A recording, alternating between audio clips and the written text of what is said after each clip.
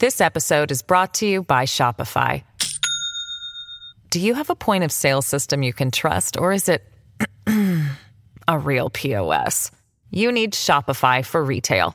From accepting payments to managing inventory, Shopify POS has everything you need to sell in person. Go to shopify.com/system, all lowercase, to take your retail business to the next level today. That's shopify.com/system.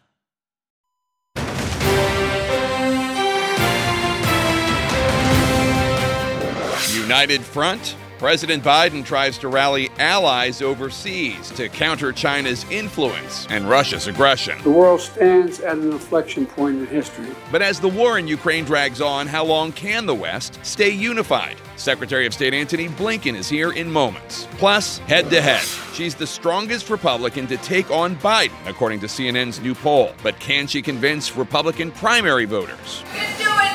I know I can. Former UN ambassador and GOP presidential candidate Nikki joins me for a wide-ranging discussion ahead. And clock's ticking, with just days left to prevent a government shutdown. Keep the government open. Republicans draw battle lines over support for Ukraine. Who will blink first? I'll ask House Foreign Affairs Chairman Michael McCaul.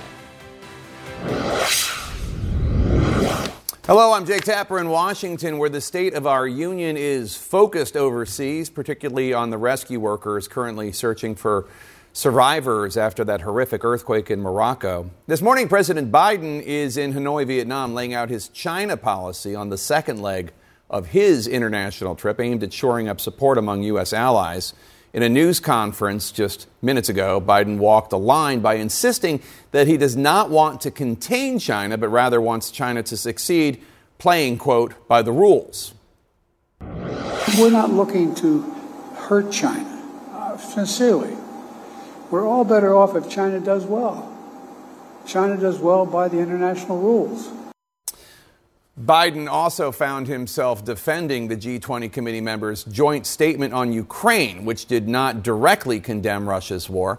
Ukraine is reacting, frankly, with frustration, calling it, quote, nothing to be proud of, after G20 members Russia and China had resisted stronger language in that final statement. Let's get straight to Republican presidential candidate Nikki Haley for her response to President Biden's trip. She's also the former U.S. ambassador to the United Nations. Ambassador Haley, thanks so much for joining us. Last year's G20 statement, as you know, explicitly condemned Russia's invasion of Ukraine, though, of course, Russia did not sign off on that part of the statement. This year, the final statement stopped short of any direct condemnation of the invasion. What is your reaction? What do you think is more important, unanimity or an explicit condemnation? It was a win for Russia and China. They're celebrating today. I mean, what we should have had was Biden should have really pushed hard to acknowledge what he acknowledged a year ago, that Russia invaded a pro-American, freedom-loving country. And that's a fact. And to deny a fact a year later is giving a win to Russia, and China is gloating because they're looking at Taiwan as this is happening, and it's a shame. Some House Republicans, as you know, are fighting to strip $24 billion in aid to Ukraine out of the upcoming government spending bill. Do you think that would be a mistake?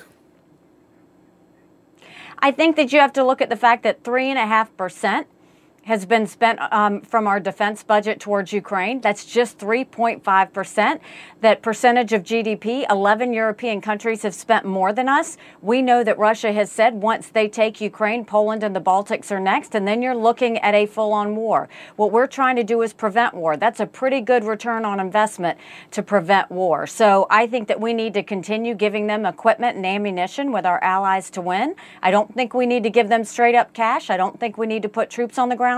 But we need to finish this because we have to always remember a win for Russia is a win for China. They've made that very clear. And right now, China is our number one national security threat. So House Republicans should keep that Ukraine spending in the spending bill and should not separate it and should support it. Republicans and Democrats should not pull in Afghanistan. Don't go pulling out now. Putin is at rock bottom. We know that because he's getting drones from Iran and missiles from North Korea. We know that because they've raised the draft age in Russia to 65. Finish this. Biden has missed multiple opportunities to finish this. We need to make sure that we end this war quickly, that we finish it, but we do it the right way. We don't want a further war, and the only way we can do that is to have Ukraine win. And there's no one that wants the Ukrainians to win more than the Taiwanese, because they know that if Ukraine wins, China will stay away from Taiwan. And so, yes, I think Republicans and Democrats need to keep their eye on the ball, and that is, let's finish this mission in Ukraine, and then we will handle Russia and China by just doing that. Your fellow candidates, Chris Christie and Mike Pence, have traveled to Ukraine this year. Are you planning on traveling to Ukraine? I plan on traveling to Iowa, New Hampshire, South Carolina, Nevada, and the rest of the country. I don't have time to go to another country right now. I'm trying to earn the support of many Americans. A special United Nations commission looking into human rights violations in Ukraine recently said that it had, quote, not reached a conclusion whether there's genocide in Ukraine. You were the UN ambassador. Is that finding acceptable to you? Do you think Russia is committing genocide in Ukraine? Well, first of all, it's hard to believe anything the UN says. It's a bit political. It's usually China biased. And it's also Russian intruding into whatever they put out there. I think that what you have is, when I was at the United Nations, we had no better friend than Ukraine. They voted with us on everything. They were supportive of everything that we did, and they're pro-American. And I think what we know is that they're a democracy. And the reason that they are so careful in this war is they're trying to protect people and trying to prevent Ukrainians from dying. I think if there's any bullseye, you need to be looking at Russia. They're the ones that have invaded. They're the ones that are targeting schools. They're the ones that continue to have death that they don't care about. And I think that's the one we really need to be talking about. So I don't take any UN report too seriously. On the subject of China, the Biden administration, as you know, recently sent 4 top officials to China to try to stabilize relations. You have said the Biden administration has the wrong approach because they're looking for win-win cooperation with China. You say, quote, they don't see us as a competitor. They see us as an enemy, unquote. Do you view China as an enemy? China's been practically preparing for war with us for years. Yes, I view China as an enemy. And what's disappointing about what Biden has done is here you have China has bought up 400,000 acres of U.S. soil, most recently near Grand Forks Air Force Base. They bought our largest pork producer in the country. They continue to steal $600 billion of intellectual property. They're sending millions of dollars to our universities and stealing our research and spreading propaganda. 90% of our law enforcement drones are Chinese. So while Americans freaked out over the Chinese spy balloon, just imagine what's happening with all these mini spy balloons. They have killed more Americans than the Iraq, Afghanistan, and Vietnam wars combined with their sending fentanyl over. I mean, how much more has to happen for Biden to realize you don't send cabinet members over to China to appease them? You start getting serious with China and say, we're not going to put up with it. They keep sending different cabinet officials over, Jake, and it's embarrassing. You sent Raimondo right after she got hacked. Her emails got hacked by the Chinese. You sent all of these cabinet officials over after a Chinese spy balloon went over our country. They are putting a Chinese spy base up on Cuba off the coast of Florida. And don't wait for the fact that they are going to be sending Chinese military troops there. What are we doing appeasing China? Instead, we should say you're not buying any more U.S. soil, and we're going to take back what you've already bought. We're going to go and make sure that we don't have Chinese infiltration in our universities, because our universities are going to have to pick between Chinese money or American money. We're going to end all normal trade relations with China until they stop killing Americans with fentanyl. And then we're going to build up our military, because China now has the strongest naval fleet in the world. They are developing hypersonic, artificial intelligence, cyber, space, neurostrike weapons, which will... They're the biggest developer, which actually affects military commanders' thinking and populations of people. We need to make sure that we're serious about China, and they know that we're serious about them, not going and being nice to them and thinking that they're going to change. On the subject of fentanyl, I just want to take a diversion for one quick second, because I've heard some of your colleagues bring up an interesting subject, which is, you're right, fentanyl is it's obscene and horrific what's going on in terms of Americans being killed by this fentanyl crisis. Americans, kids who might take an herbal supplement that is not illegal and it has fentanyl in it and they die. A friend of mine, his nephew died that way. I've heard some of your colleagues talk about treating the drug dealers in Mexico as if they are a terrorist cell and having the military, in cooperation with the Mexican government, obviously, treat those Mexican drug dealers as a terrorist cell. What do you think of something like that? Well, first of all, I think we deal with China first because that's the originator, that's where it's coming from. But I actually do think we should send our special operations over to eliminate the cartels. We can't wait on Mexico anymore. We can't wait on any more Americans to die. We have to be aggressive on this, and we treat them like the terrorists that they are. Those cartels, they're trafficking people, they're trafficking drugs, and they're killing Americans, and we have to put an end to it. So on the subject of China and Taiwan that you brought up a second ago, Vice President Harris was in Jakarta this week for a summit with Southeast Asian countries.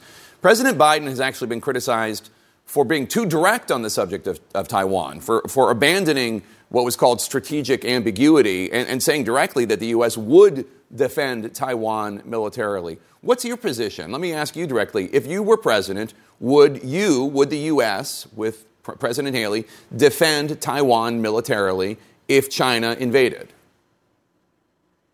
We will defend Taiwan, and we will let China know there will be hell to pay if they do anything that hurts the Taiwanese or any of our allies. You know, a strong America prevents wars, Jake, and that's what we have to do. You can't appease them. I was very disappointed that Biden sent Kamala over there for the ASEAN summit. This is an important summit. It's 10 countries that are really focused on Chinese aggression in the South China Sea. And China's going to go bully these countries who are desperately trying to fight back. The Philippines, Malaysia, and others who want them to stop. By sending Kamala there, and not really showing that you've got seriousness on the fact that this Chinese aggression is hurting when we know most of the world trade goes through that, that area of water. I mean, it's a mistake. And again, he says things, I appreciate it, words are fine, but actions matter. And if he would have gone and really made a strong point there, I think that would have been much more important than having Kamala go there and smile and take pictures. So speaking of having a strong defense, speaking of having a strong Navy, Republican Senator Tommy Tuberville is currently, and for months, has been holding up more than 300 military promotions in the Senate, non-political positions, including the Chief of Staff of the Army, the Commandant of the Marine Corps, the Chief of Naval Operations, the Chairman of the Joint Chiefs role is set to be vacant at the end of this month. I know you have criticized his decision. The military says this is hurting readiness. I know as a military spouse, military spouses are really upset about this. Why is the Republican Party tolerating this? There's a couple of things here, Jake. I mean, let's speak hard truths, right? First of all, Department of Defense never should have done this. I disagree with it, and I'll put an end to it as president. You're talking about the reimbursement policy for travel, for abortion. Yes. Okay. Yes, because you have to do these things through Congress. We have 3 branches of government for a reason. You can't slip something in there like that and think that Congress is not going to be upset. So first, I'll put an end to that, and you'll handle it through the proper channels. Secondly, we don't need to be using military families as political pawns. That's a mistake. The military members and families, they sacrifice enough. They don't need to be a pawn in Congress. But look at the political games that continue to play.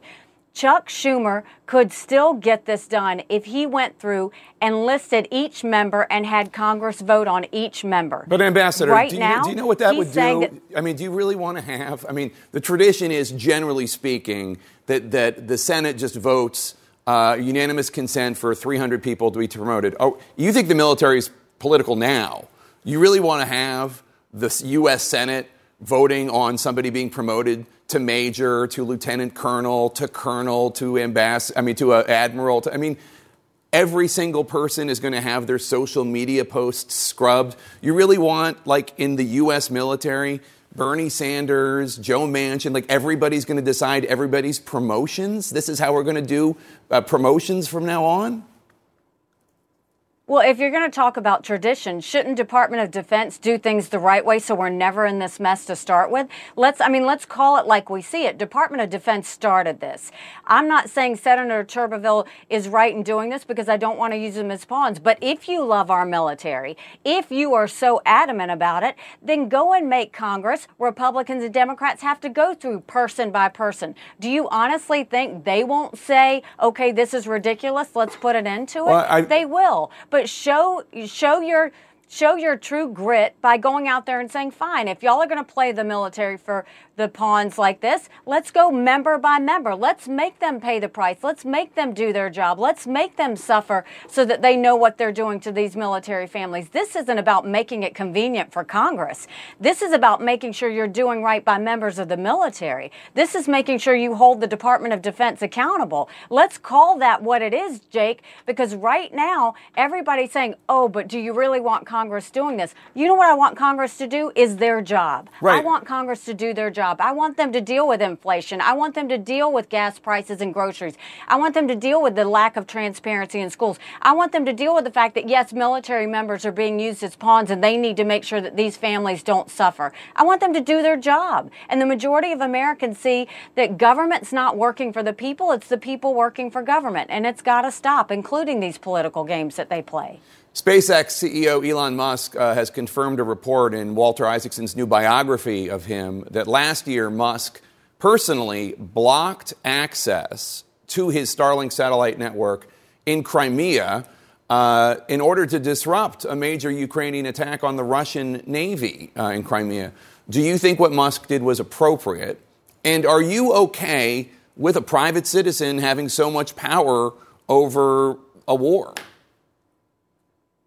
Well, first of all, I don't know enough of the details about that to comment, but what I would say is if there's any sort of smoke, we should have transparency. We should be able to find out exactly what happened, who did it, when they did it, and why they did it. And then we should be able to take the appropriate action. The bottom line is we should always watch out for the national security of Americans and our allies. And if there was anything that came in the way of that, then we should address it. And if there's something there, then we should ask questions about it. But I think we need to look into it further. Your campaign got some good news, some brand new polling from CNN suggesting you are far and away the strongest Republican candidate to take on Joe Biden. In fact, you're the only one in our polling who would decisively beat President Biden in a head-to-head race. Everyone else is within the margin of error. Still, on the Republican side, you and all the other Republicans trail Donald Trump in the primary. Why do you think the electability argument doesn't seem to be resonating more with Republican voters? Well, I think the reason that it shows that I would beat Biden by 6 points is simple. I think the majority of Americans know we need a new generational leader, that we need to leave the negativity of the past behind us. The majority of Americans don't want to see a rematch between Trump and Biden. That's been very clear. And the majority of Americans think that we need to go with younger faces, younger voices, and we've got some work to do. They're tired of working for government. They want government to work for them. In terms of the primary, look, we're just getting started. Debate season is what kicks off the primary. We have made huge jumps in the primary polls so far, but this is the beginning of it. We've got quite a bit to go before we get to January. I'm going to work hard to earn every person's vote, whether it's Iowa, whether it's New Hampshire, South Carolina, Nevada, or across this country. We have a country to save, and I'm determined to do it. It is time that we finally address the debt and the economy so that taxpayers don't feel like their money's being wasted. It's time to address the fact that we need to have transparency in the classrooms so that parents feel like they're in control of their children's education again. It's time that we deal with crime and bring law and order back to our country. And it's time that we secure our borders and start focusing on Americans instead of illegal immigrants that are coming in. And it's time that we finally have a strong national security where America is safe and we're strong abroad. That's what Americans want. It's not rocket science, it's common sense. And I think that we're going to continue to see that what we're saying is resonating. Can the Republican Party credibly claim to be a law and order party with a nominee who is facing 91 felony counts? Well, Jake, I'll tell you this. I was at the United Nations, and I saw many countries who would say someone was a criminal, before they were tried. This is America. We don't do that. You're not convicted until you've had the opportunity to defend yourself. So let's let Donald Trump defend himself. Let's see what happens. And if he is convicted, then the American people will deal with it then. But let's have the blessings that we have in America, which is everybody's innocent until proven guilty. Let's let the evidence play out. Let's let the lawyers do their thing, and let's see what Donald Trump does, and then we can make a decision. But I have faith in the American people. I trust them, and I trust what will happen will be the right thing for our country. One of President Biden's biggest achievements he's touting on the campaign trail is a $35 price cap on insulin for American seniors on Medicare. Some companies have extended that price, $35, to all their patients. As president, would you keep that $35 price cap on insulin, or would you try to reverse it?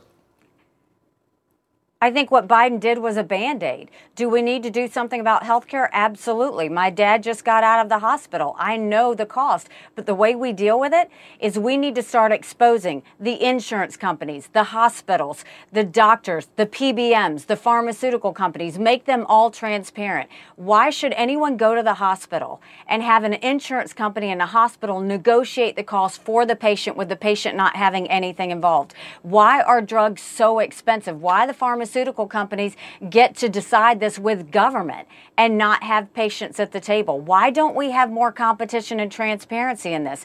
When I am president, we will go through and expose all of that. If we just dealt with the insurance companies alone, we would cut health care in half. So yes, it's great when you can say we're going to lower the cost of these drugs because people cannot afford them, but it's a Band-Aid. It's not fixing the real problem. Let's do the hard work and fix the fact that we are the best country in the world with the most expensive health care, and regular, normal Americans can't afford it. You know, when my mom went to the hospital, they gave her 2 Tylenol. She said, I don't need it. They said, well, honey, you might as well take it because you're going to pay for it anyway. That's ludicrous. We need to break the system and refix it, not just keep putting Band-Aids over it, because it's just leaving more and more Americans suffering and unavailable to be able to afford their health care. Your 2024 competitor, Vivek Ramaswamy, just recently said he would deport the children of undocumented immigrants who were born in the United States, children born in the United States, although those kids have been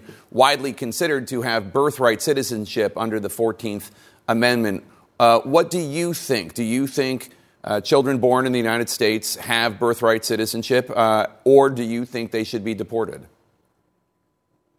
I think that conversation is putting the cart before the horse. What we need to do is go to Congress and say, do your job. They need to do immigration reform. First of all, we need to secure the border, stop anyone from coming over, and make sure that we do that by stopping catch and release, go to catch and deport, defund sanctuary cities, make sure that we go back to the Remain in Mexico plan because nobody wants to remain in Mexico, and put 25,000 Border Patrol and ICE agents and let them do their job. When it comes to legal immigration, Congress needs to get in a room and fix this. We need to go and deal with the fact that we shouldn't be bringing people into our country based on quotas. What about if we brought people into our country based on merit, where you looked and said, what do we need in our economy? What companies need workers? What jobs are we not able to fill? If you brought them in based on that, all of a sudden you're building our economy. You're helping America. You're not bringing in illegals who are coming in and using our system and that taxpayers are paying for. Let's do it the right way. The fact that you want to talk about children of illegal immigrants, that's the cart before the horse. Why don't we talk about legal immigration, reforming it, stopping the border, and then talk about what we're going to do to deal with the children of illegal immigrants? One last thing before we go. There are a lot of candidates who are still in the race who are routinely polling in the very, very low single digits. As somebody not there, a little bit higher, do you think it's time for the field to consolidate a little bit? Should some of the other candidates drop out? Well, I think we've seen the field consolidate some. You know, we started with 12. I think 8 ended up on the debate stage. The criteria will go up for the September 27th debate. I think the field will wind down a little bit more. And so as this goes on, I think we're going to see it continue to get smaller and smaller. This isn't 2016 where we had 17 people on the stage. I'm thinking that we're going to have 6 when it comes to the next debate stage, and we'll continue to wind it down. And so I'm comfortable with the process taking place the way that it is, and I think that the American people will start to kind of force this on their own, and we'll end up with the right nominee. I expect to be that nominee. I expect to be the president, and I expect to get our country back on track. Is South Carolina a must-win for you think? I think Iowa and New Hampshire are states that we need to do well in. I think I needed to have a strong showing in Iowa, a strong showing in New Hampshire, and I think if I do both of those, I think the people of South Carolina will show me the grace that they've shown me before. We had an event in North Charleston just a couple of days ago. We had 1,000 people. The week before that, we were in Indian Land, South Carolina. We had 1,000 people there, several hundred in Boiling Springs. So South Carolinians have been good to me. They know I work, they know I fight for them, and they know at the end of the day, I produce results. And so I expect that they will continue to want me to do that for them as we go into the presidential part of taking the lead in this country. Ambassador Haley, always good to see you. Thanks so much. Come back soon. Thanks so much, Jake. Go to NikkiHaley.com and join our cause. As President Biden wraps up his high-stakes trip around the world, I'm going to talk to his Secretary of State next. And then, with Congress coming back from recess, Republican Committee Chairman Michael McCaul will join me ahead. This podcast is supported by Sleep Number. Quality sleep is essential. That's why the Sleep Number Smart Bed is designed for your ever-evolving sleep needs, so you can choose what's right for each of you whenever you like. Need a bed that's firmer or softer on either side? Helps you sleep at a comfortable temperature. Quiets their snores? Sleep Number does that.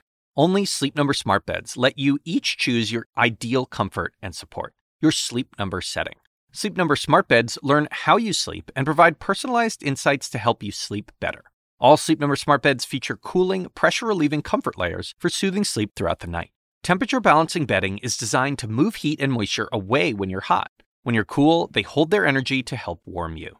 Sleep better together. J.D. Power ranks Sleep Number #1 in customer satisfaction with mattresses purchased in-store. And now, save 50% on Sleep Number limited edition smart beds for a limited time. For J.D. Power 2023 award information, visit jdpower.com/awards. Only at Sleep Number stores or sleepnumber.com. This episode is brought to you by Shopify. Do you have a point of sale system you can trust, or is it a real POS? You need Shopify for retail. From accepting payments to managing inventory, Shopify POS has everything you need to sell in person. Go to shopify.com/system, all lowercase, to take your retail business to the next level today. That's shopify.com/system. And joining me now is Secretary of State Antony Blinken. Secretary Blinken, thanks for joining us. I do want to start with this devastating earthquake in Morocco Saturday morning. The death toll staggering, expected to rise, of course. Rescuers struggling to reach some hard-hit areas. Obviously, the first 24 to 48 hours are the most crucial. What is the U.S. doing to help? Well, Jake, you're right. This is devastating. And we reached out immediately to the Moroccan government to offer any assistance that we can provide. We have mobilized the government itself to be ready to provide that assistance. We have U.S. Agency for International Development, which takes the lead in these efforts, that is ready to go. And we await word from the Moroccan government to find out how we can help, where we can help, but we're ready to go. G20 leaders agreed to a joint declaration that in part called for countries to, quote, refrain from the threat or use of force to seek territorial acquisition against other sovereign nations. That is significantly weaker language than last year's joint statement, which called for Russia's, quote, complete and unconditional withdrawal, unquote, from Ukraine. Why did the U.S. agree to a watered-down declaration that does not even condemn Russia by name or explicitly call for Russia to leave Ukraine? Jake, the G20 countries in the statement all stood up for the importance of territorial integrity, sovereignty, and that's very clear. I was in the room when all the leaders spoke today with President Biden, and it was very clear from everything that they said that not only do they want to see this war end, but they want to see it end on just and durable terms. And it was also very clear that the consequences of Russia's aggression are being felt throughout the G20 countries and throughout the developing world. So there was, I think, real clarity from the leaders in the room. And again, the statement strongly affirms the the proposition that this is about Ukraine's territorial integrity, its sovereignty, the principles that are at the heart of the United Nations Charter. But I've heard you talk about this issue. You must be disappointed that they couldn't agree to stronger language.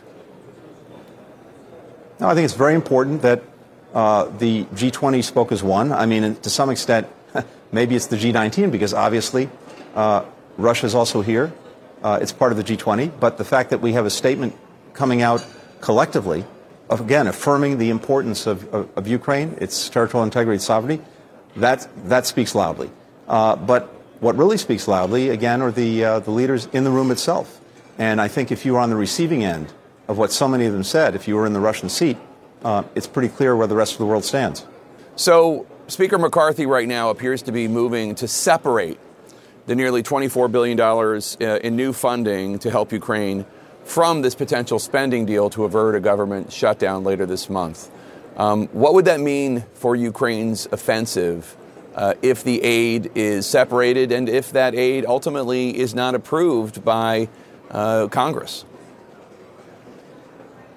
Look, this is a moving picture, and I think it's very clear to us and to many in Congress that this additional assistance is something that Ukraine needs in this moment to continue to carry out the counteroffensive, to regain its territory, as well as to strengthen its defense, its military, going forward.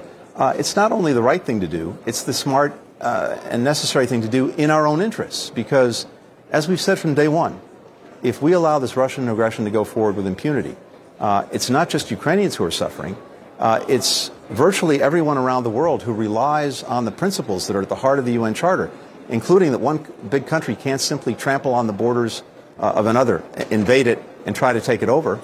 Because if we allow that to go forward with impunity, if we don't stand up against that, then it's open season everywhere around the world. I've heard Leader McConnell speak very powerfully to this. Other colleagues on the House side, like Chairman Mike McCaul of the House Foreign Affairs Committee. So we've had a strong bipartisan partnership with Congress throughout. I would expect that to continue. So SpaceX CEO Elon Musk has recently confirmed a report that's in Walter Isaacson's new biography of Musk that last year Musk blocked access to his Starlink satellite network in Crimea in order to disrupt a major Ukrainian attack on the Russian Navy there. In other words, Musk effectively sabotaged a military operation by Ukraine, a U.S. ally, against Russia, an aggressor country that invaded a U.S. ally. Should there be repercussions for that? Jake, I can't speak to a specific episode. Here's what I can tell you. Starlink has been a vital tool for the Ukrainians to be able to communicate with each other, and particularly for the military to communicate in their effort to defend all of Ukraine's territory. It remains so, and I would expect it to continue to be critical to their efforts. So what we would hope and expect is that that technology will remain fully available to the Ukrainians. It is vital to what they're doing. I don't know that you can't speak to it. You won't speak to it.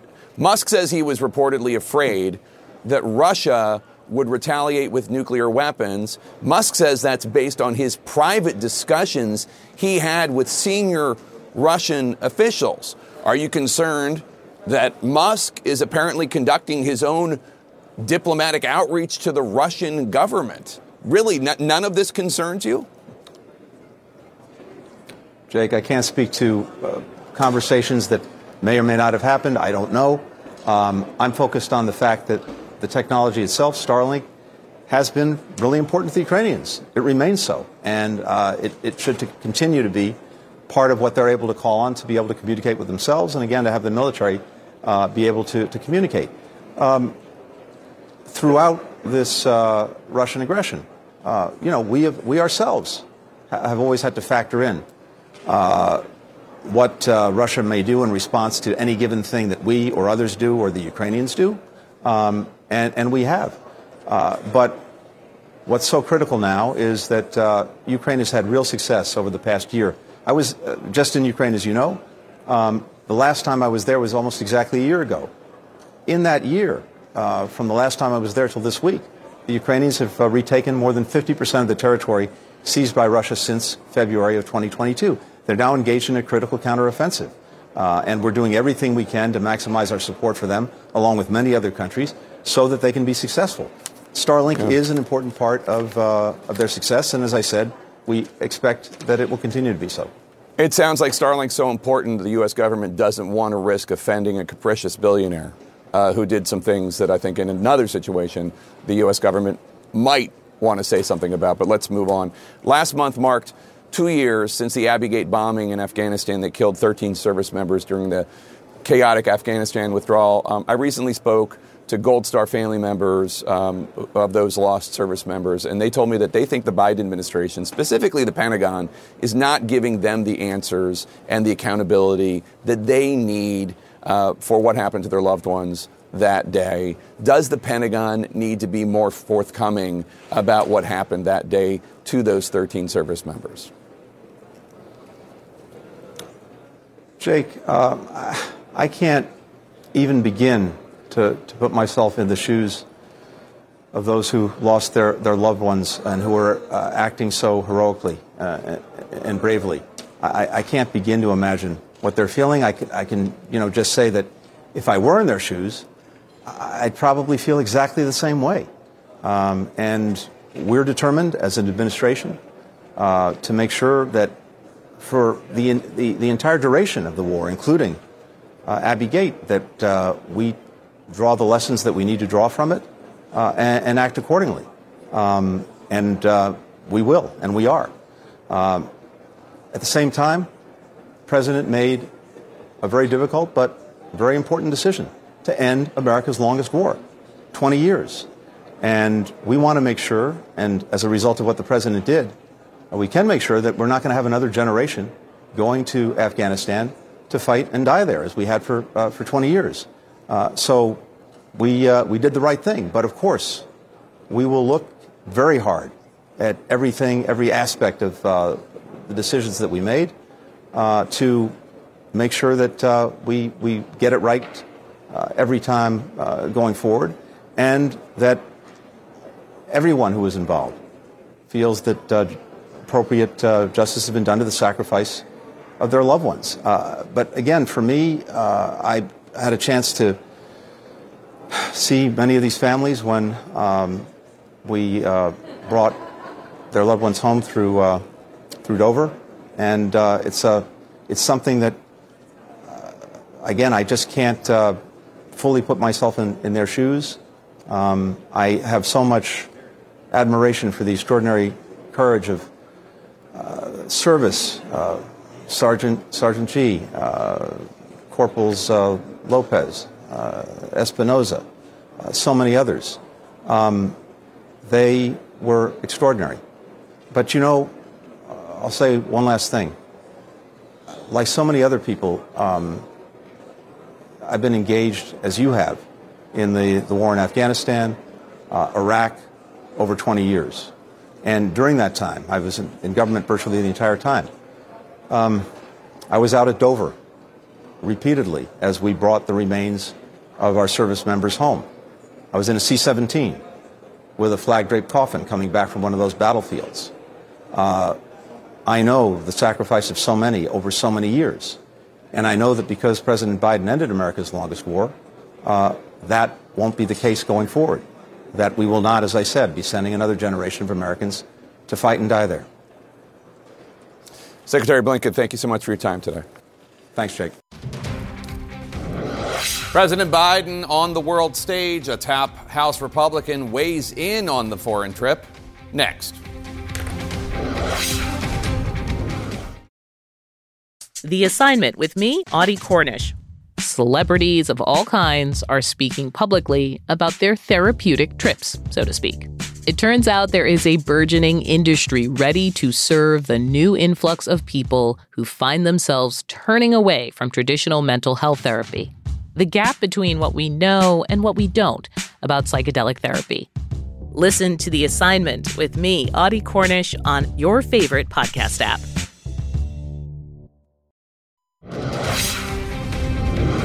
Welcome back to State of the Union. I continue to be Jake Tapper. President Biden is wrapping up his overseas trip. He will return home to a host of political challenges as Congress returns from recess. I am here with the chairman of the House Foreign Affairs Committee, Michael McCaul, Republican of Texas. Chairman McCaul, first I want to get your reaction to the fact that the G20 communique is weaker this year than last year when it comes to Russia's aggression against Ukraine. Obviously, Russia is a member of the G20 and blocked it. Last year, the diplomatic situation was different, so that Russia just disagreed with that part of the communique. Ukraine responded today by saying that the G20 has nothing to be proud of because this communique specifically does not condemn what Russia is doing in Ukraine. What's your response? What do you think? I agree with Ukraine. Last year at the G20, they basically said that, there's a path forward for Ukraine to join NATO after security agreements after the war is over. This year, they're saying there's no Russian aggression, a major departure from last year and a real slap in the face to Zelensky as they're conducting the counteroffensive. So the timing couldn't be worse. The other thing that I took out of that was that we're not here to contain China. Let me run that sound because I want people to hear it. It caught your ear, it caught my ear as well. President Biden talking about how he wants China to behave according to the way that other nations behave, said this. So really what this trip was about, it was less about containing China. I don't want to contain China. I just want to make sure we have a relationship with China that is on the up and up, squared away. Everybody knows what it's all about. What was your response to that? I mean, what a frightening foreign policy to go to the G20. Xi Jinping did not attend. We know the Quad's there. I mean, countries that don't like China. The whole point of him going to the region, in my view, was to get our friends and allies and partners together in the event of an invasion of Taiwan and a greater invasion into the South Pacific Sea. And the only way we can stop that is through deterrence in diplomacy and deterrence in weapon systems that we have yet to put into country that I signed off on. So if you have a lack of military deterrence, a lack of diplomatic deterrence, and you're economically saying we want to work with you, what deterrence does Chairman Xi have in his mind that would prevent him from making that bold move to take and invade Taiwan, put a blockade in, cut the sea cable, and then take over TSMC, by the way, that has 90% of the advanced semiconductor chip manufacturing for the world. This is a wrong message to send. It was not one of deterrence. And once again, like with Afghanistan, he's projecting weakness, which will draw aggression. I want to get to Afghanistan in a second, but just to keep talking about China for this second, one could make the argument, look, President Biden is the first president to ever toss aside this strategic ambiguity and say directly, we will help Taiwan militarily if China invades. So that deterrence is already there. And this would be him, I'm just trying to put myself in his head, this would be him saying, come on, China, come back to the world of nations and behave like a normal country. Now, maybe you think they're so far beyond that you can't even do that. But what of that argument? Well, I can see diplomatically that being a play, but I think it's a weak play because Chairman Xi doesn't understand weakness. He understands power. And when you listen to his addresses to his Communist Party, to his Congress, very clear, reunification of Taiwan and a broader ambition to basically, in the 100-year marathon, have 100% military economic control over the globe. And that is where they're headed unless we can provide the deterrence. This kind of language, if I'm Chairman Xi, this is great. This is like when Biden lifted Nord Stream 2 on Putin and gave him carte blanche to move in, like after Afghanistan projecting weakness. Then we see the Russian Federation moving in. I don't think projecting weakness ever works. And the language I heard, I thought was very weak. So it has been, let's talk about Afghanistan. It's been 2 years since the Afghanistan withdrawal, the fall of Kabul, the deaths of those 13 service members and 170 Afghans at Abbey Gate. You heard from Gold Star families of those service members in recent days on Capitol Hill. We've talked to many of them as well. Are you getting the answers you need from this administration about what went wrong in the withdrawal and at Abbeygate? And if you're not, is your committee, are you prepared to issue subpoenas to get them? Well, we have. And I threatened to hold the Secretary of State in contempt. But it took that to get a personal phone call to start getting cooperation. There's no reason why this administration should not be giving these Gold Star families all the answers. All they want is the truth. They want transparency. And when they don't do that, it makes them wonder, why are you hiding things, right? So I feel like I'm the advocate on behalf of the Gold Star families. They deserve to get access to Colonel Whitehead, who did not give permission to Sergeant Tyler to take out the suicide bomber. They deserve to know about why an airstrike was not given to take out the very individual who was in charge of the suicide bombing operation with ISIS-K. They need to know why they were released from Bagram Air Base. And this will go all the way up the chain of command, both state, DOD, and ultimately within the White House. But I would ask that they give these families answers. I mean, in a way, they have more power than I do. It's easy for them to say no to me. It's very hard for them to say no to these families. Yeah. So just so you know, because we've been covering this a lot, I think the Pentagon would, and I'm not the Pentagon, but I think the Pentagon would take issue with the idea that sergeant had the actual suicide bomber in his sights, per se, and that the information about ISIS-K in that hotel was actionable intelligence in terms of the bombing.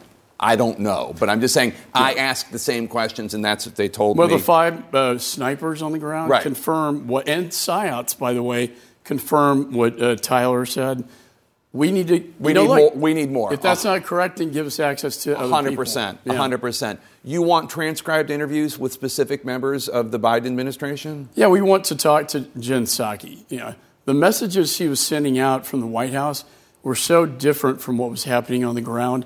John Kirby made the comment that no weapons were left behind, which is insane. There are, $7 billion of weapons, and I can show you the tapes of the weapons and the cash that were left behind. Ned Price, State Department, making rosy comments, and we need to, we sent letters to have them testify, all giving a rosy picture, while at the same time what was happening on the ground was very different. I don't know where this is going to end, Jake, but as a former federal prosecutor, I'm going to follow all the facts. I'm not out to take, I have great respect for General McKenzie and General Milley, by the way. I don't know if any of this actually went up to their level, but I do know that an airstrike was denied that could have taken out the suicide bombing team, ISIS-K. That was let out of Bagram, by the way. Yeah. Speaking of General Milley, he is retiring as chairman of the Joint Chiefs at the end of the month. His role might not be filled because your fellow Republican, Senator Tommy Tuberville of Alabama, is holding up more than 300 military promotions. These are not political positions. These are majors and lieutenant colonels and admirals and generals in the Senate because he opposes to a Pentagon travel reimbursement policy having to do with abortion. Expert after expert, military individual after military individual says this is hurting readiness. How long is the Republican Party going to let this one senator do this to our military? Yeah, I just talked to this guy named Dakota who got the Medal of Honor yesterday. This is paralyzing the Department of Defense. The idea that one man in the Senate can hold this up for months. I understand maybe promotions, but nominations is paralyzing the Department of Defense. I think that is a national security problem and a national security issue, and I really wish he would reconsider this because we're working this issue out in the National Defense Authorization. We worked it out on the House side. We're going to conference in the Senate. We're going to work out this, abortion issue that has been a tradition within the NDAA. But to hold up the top brass from being promoted and lower brass, I think, is paralyzing our Department of Defense. Chairman Michael McCaul, Republican of Texas, thanks so much for being here. And Ukraine's president is speaking out. That's coming up next. Thank you for spending your Sunday morning with us. Fareed Zakaria interviews Ukrainian President Volodymyr Zelensky next.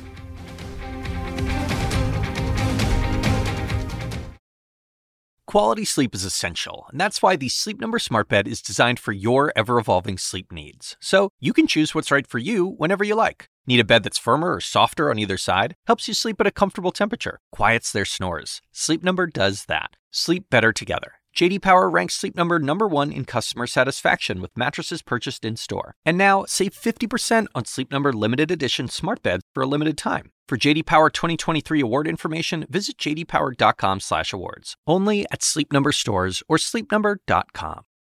I'm Dr. Sanjay Gupta, host of the Chasing Life podcast. In honor of our 10th season, we want to hear from you. Leave us a message at 470-396-0832 and tell us how you chase life. It could be used on an upcoming episode.